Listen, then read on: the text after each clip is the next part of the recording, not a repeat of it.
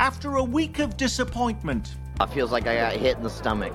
and a week of disruption, we bring you a big mystery, movies, and lots of high drama. From big exits to talk of new arrivals, the week's top newsmakers and moments next on Week in Review. Week in Review is made possible through the generous support of AARP Kansas City, RSM, Dave and Jamie Cummings, Bob and Marlise Gorley, the Courtney S. Turner Charitable Trust, John H. Mize and Bank of America N.A. co-trustees, and by viewers like you.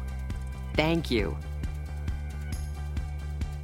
Hi everyone, I'm Nick Haynes, and thank you for joining us on our weekly journey through the week's most impactful, confusing, and befuddling local stories. On that journey with us this week from KCUR News, Lisa Rodriguez, still tracking the Metro's top political news for Channel 9, Michael Mahoney, from the Call newspaper, Eric Wesson, and from the pages of your Kansas City Star, Dave Helling.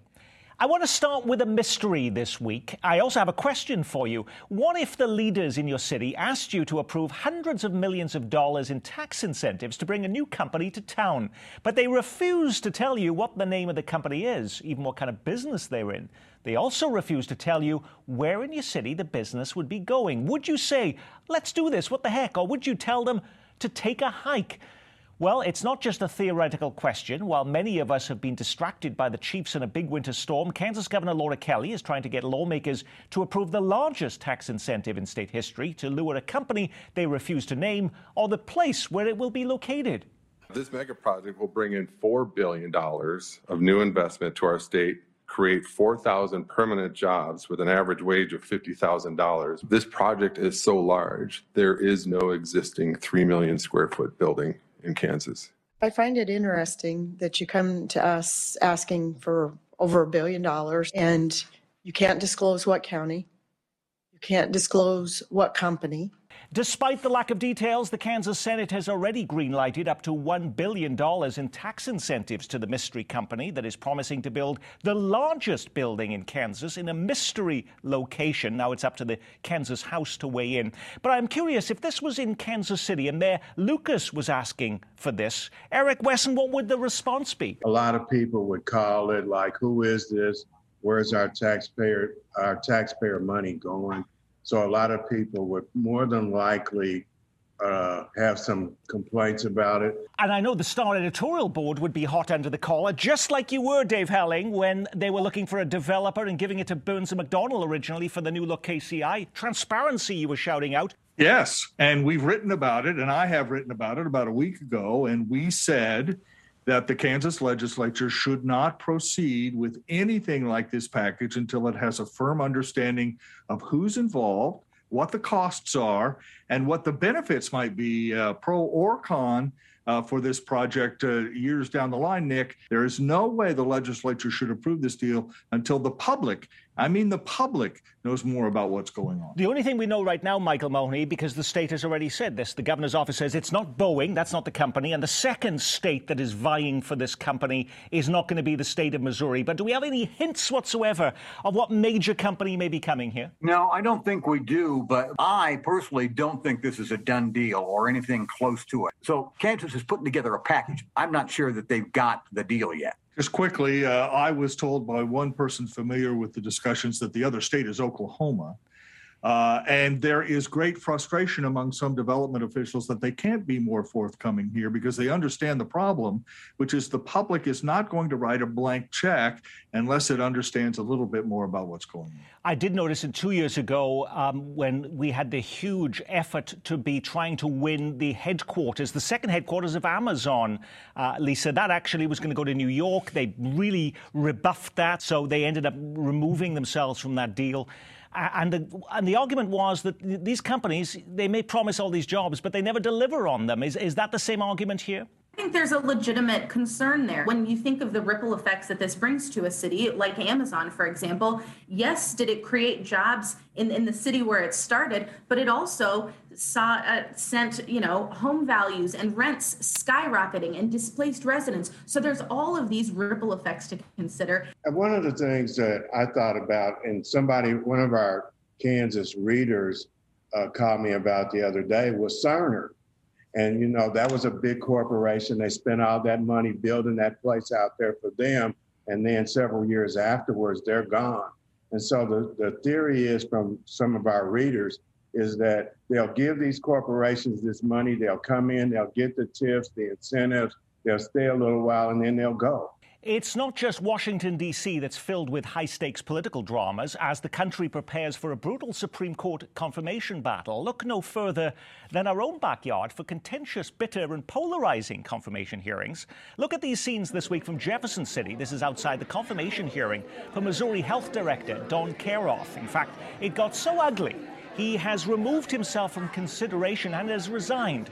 What's interesting here is that he was picked by Republican Governor Mike Parson. The legislature is controlled by Republicans. What did he do so terribly wrong, Lisa? This whole situation was just, I mean, it was wild to see play out. The objections to Don Caroff were that he supported or encouraged Missourians to get the vaccine. There were allegations thrown out that he was supportive of mask and vaccine mandates. Both the governor and Caroff himself denied that. But this really, I mean, it was an example of truly how splintered, politics and state house governance has become, even among the Republican Party, with the governor issuing a vehement response, chastising these lawmakers for holding up this confirmation. And this is infighting within the Republican Party, which has been signaled since the beginning of the session. Michael. Well, Lisa's exactly right on that. You've got three branches now in the state Senate of Missouri. There are the hard right Republicans. There are more conventional Republicans, which hold the controlling factor in terms of votes right now. And then there are 10 Democrats. The hard right conservatives basically killed Caroff's nomination with their resistance. They are also the folks that are pushing for a 7-1 redistricting map. They're going to be the folks that tried to complicate Medicaid funding last year during a special session. They're also going to probably try to challenge Medicaid expansion funding this session. If the Conservative caucus was successful then in ditching the Missouri Health Director in his confirmation hearing, Eric, what about, as Michael points out, could they be successful in gerrymandering Kansas City Congressman Emanuel Cleaver's seat? Yeah, they could, but it's not likely to happen. There could be another kind of a circus down there in the legislature with that. I don't think they will. I think he's got some support on the other side of the aisle to keep his seat intact. But we'll wait and see. Today is one thing. Tomorrow it might be. This afternoon it might be something totally different. In Kansas, lawmakers were successful in pushing through new congressional maps that move Lawrence into the same district as western Kansas and cuts Wyandotte County in half, making it tougher for Congresswoman Sharice Davids to win re-election. While much of the talk this week has been about what will Governor Laura Kelly do, will she veto it or not? Will lawmakers have the votes to override her if she does? At this point, will this ultimately, Dave Helling, now just be settled in court? Well, we'll see. I think everyone assumes that Governor Kelly will veto this map, in part because of the changes, Nick, in the 3rd District, but also putting Lawrence in the 1st District has just really infuriated a lot of people in Lawrence. And that is a Democratic stronghold, as you know. So it's likely she'll veto it, and then we'll see if they have the votes. It does not appear now that they do, but that could change for an override. If it is overridden, then yes, I do think that there will be an effort in court, as there was 10 years ago when the map was drawn up, and we'll see how the judges rule. But on what grounds, though, Lisa, could that be challenged in court? We know, for instance, there is a requirement based on that census, when you do a population changes, that you can't have the same district anymore. There has to be a shift of people out of that district. There's too many people. So what's wrong with making this move? I think because it dilutes and it dissects Kansas City, Kansas, particularly where there is a higher concentration of minority, Black and Hispanic voters. And so by splitting them up into different districts, you can make the argument that you're disenfranchising those voters. Michael. There are 3 guidelines in redistricting. They want districts to be compact, They want them to be contiguous, and they want them to have communities of interest. And that is where I think the legal challenge may be about communities of interest, that Lawrence, Kansas has little, if anything, in common with Western Kansas, other than the fact that they're in the same state, literally in different regions. In fact, the ACLU of Kansas this past week sent a letter to the governor urging her to veto that. And I took that as a flag that, this may end up in court. Now, over the weekend, the first big forum was held to gauge the public's views about what they want in the next police chief in Kansas City. Remarkably, while there were about a dozen stories saying the event was happening, I couldn't find one news account about what happened. Did it actually take place? And what, if anything, did we learn, Eric? I have no idea. But Nick, we should be clear that one of the reasons it's difficult to get the public enthusiastic about this effort is because it isn't clear who's going to pick the next chief or what role the public will play. Of course, under the law, it will be the police board who will pick the replacement for Rick Smith. And the police board can simply ignore what the public wants. They're not elected, they're appointed. So the public input is really meaningless for the board, typically, or could be. And so it's hard to get the public interested in going out on a winter's day to talk about a chief when they know they may play no role at all in picking who that next person might be. Michael. I think this Urban League public hearing this weekend is going to draw some interest. I think it's also going to be paid attention to.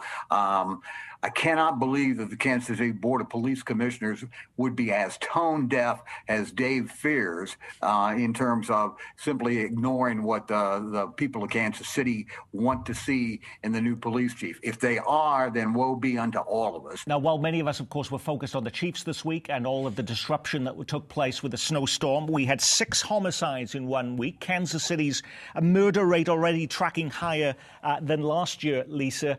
Is there a sense of urgency now from the Board of Police Commissioners to start, collecting resumes, getting this hiring process working? I have not heard, and to Dave's point, we have not heard a public plan for how this process will play out yet. We haven't heard a lot from current Chief Rick Smith in the first part of the year. I imagine he's just putting his head down, trying to stay out of the spotlight and work on police budget issues. I think the public is so disengaged and disenfranchised with the police department. You know, like you mentioned earlier, Nick, we've had 6 homicides this past week.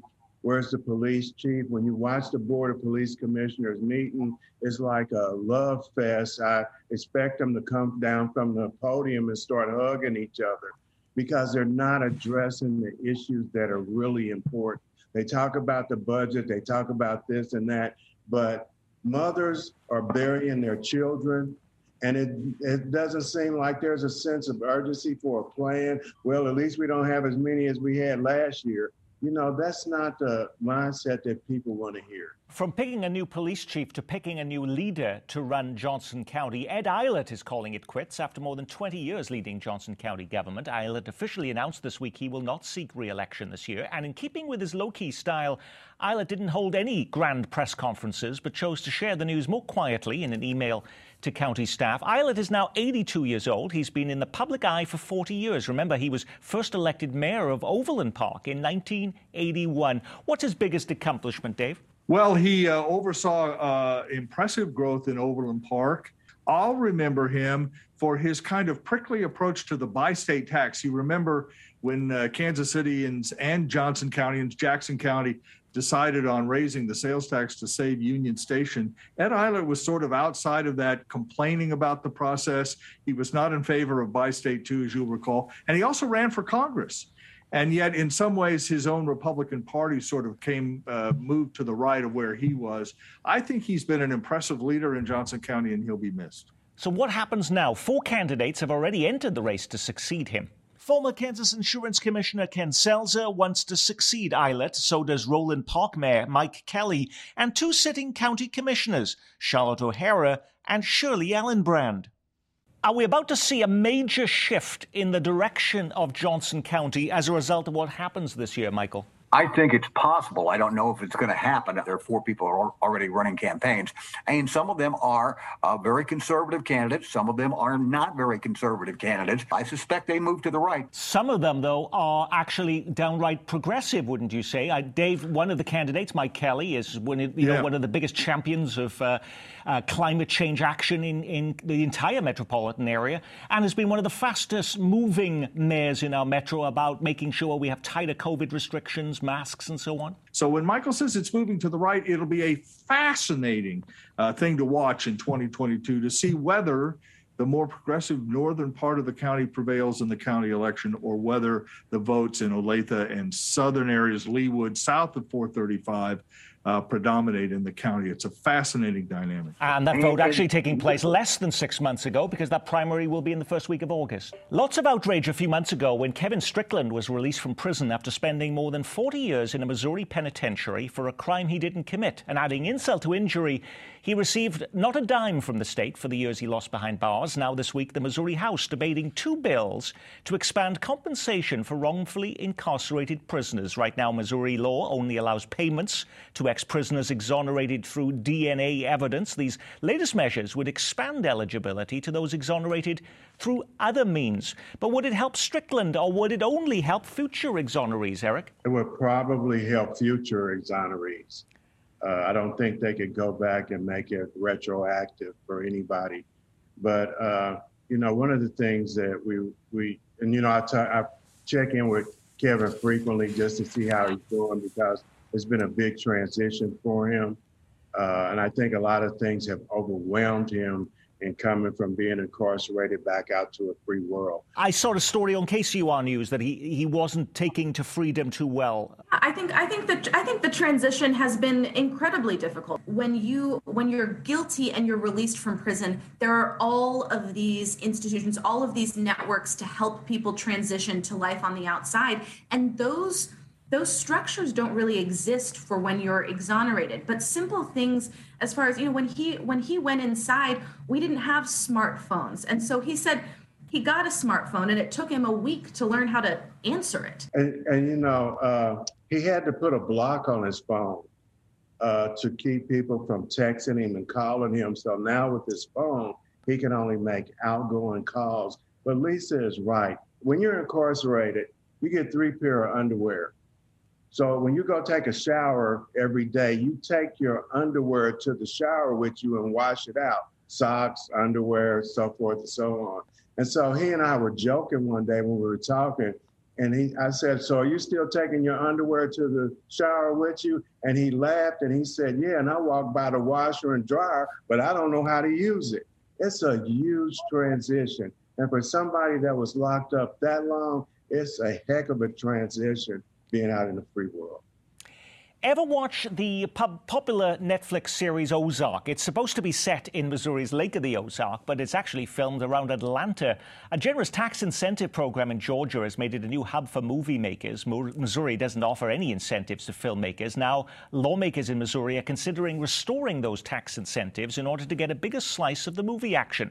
A bill debated this week in Jefferson City would provide filmmakers a tax credit of up to 20% of the expenses associated with their project. The incentive would also be extended to TV and streaming service producers willing to stage their episodic binge-watching series in the state. I can see why it would be attractive to set movies about Missouri in Missouri, Dave. So what would be the objection to this bill? Well, it would be a subsidy for an industry that makes hundreds of millions of dollars in most cases. And the benefits to the state of Missouri would be at least or arguably very ephemeral. I mean, yeah, it would be great to have a Kansas City skyline shot in a movie, but how much benefit that really provides to a city like Kansas City or St. Louis or the Ozarks or any other place is certainly open to debate. I should point out, by the way, that Kansas doesn't have also a filmmaking tax credit program of its own. But Lisa, would another objection be that, hey, these filmmakers are the very people who might be doing more to sneer and mock these Republican lawmakers, and now they're asking for money from me? There may be an element of that. It's hard to see the direct the direct and immediate benefit. One, maybe the only exception I can think of was in Kansas City when Queer Eye was here for a whole season, in which case that put Kansas City on display for an entire season on a repeated basis and really did make it look very attractive. But I think those examples are harder to achieve. To Lisa's point, Queer Eye was here for a year and Kansas City was on the map. Can we really say today that Kansas City is appreciably different because Queer Eye was here? That's a very different question, and it is much more open. And that's why things like film tax credits are always difficult to get past the bar. Last week, as we were hosting airport leaders on the program, Kansas City, Kansas was playing host to Transportation Secretary Pete Buttigieg, who was vowing to make the largest investment in Kansas City since the Eisenhower administration, days after a bridge collapses in Pittsburgh. The Biden administration vowing to fix every one of America's deficient bridges. We're sending the money now, the president says. Really? At last count, more than 1,200 Kansas bridges are listed in poor condition. In Missouri, more than 2,200 bridges are classified as structurally deficient. And every one of these is going to be fixed up, Michael? Not every one of them, but a lot of them will be. And the Parsons administration has already started a state plan to address some of that stuff. It was a big week for infrastructure last week, with civic leaders also releasing a new vision for downtown that includes a new home for the Royals, turning the crumbling Barney Alice Plaza parking garage into a destination green space, and putting a lid over the highway that cuts in half the downtown area to make it a big interactive park. There's a lot going on here. The mayor says these are cool projects, but the big question is, how are we going to pay for them? If that's the case, when all the talk dies down, which project, Dave, has the best chance of actually happening? Well, I think Barney Alice Plaza is going to happen because I think it is crumbling and the parking garage is such an integral part of that part of the community that there will be some movement at some point. But remember, Nick, that's $100 million plus. The stadium, God knows how much that's going to cost. Covering the south part of the loop would be expensive. Repurposing the north part of the loop would cost a lot of money.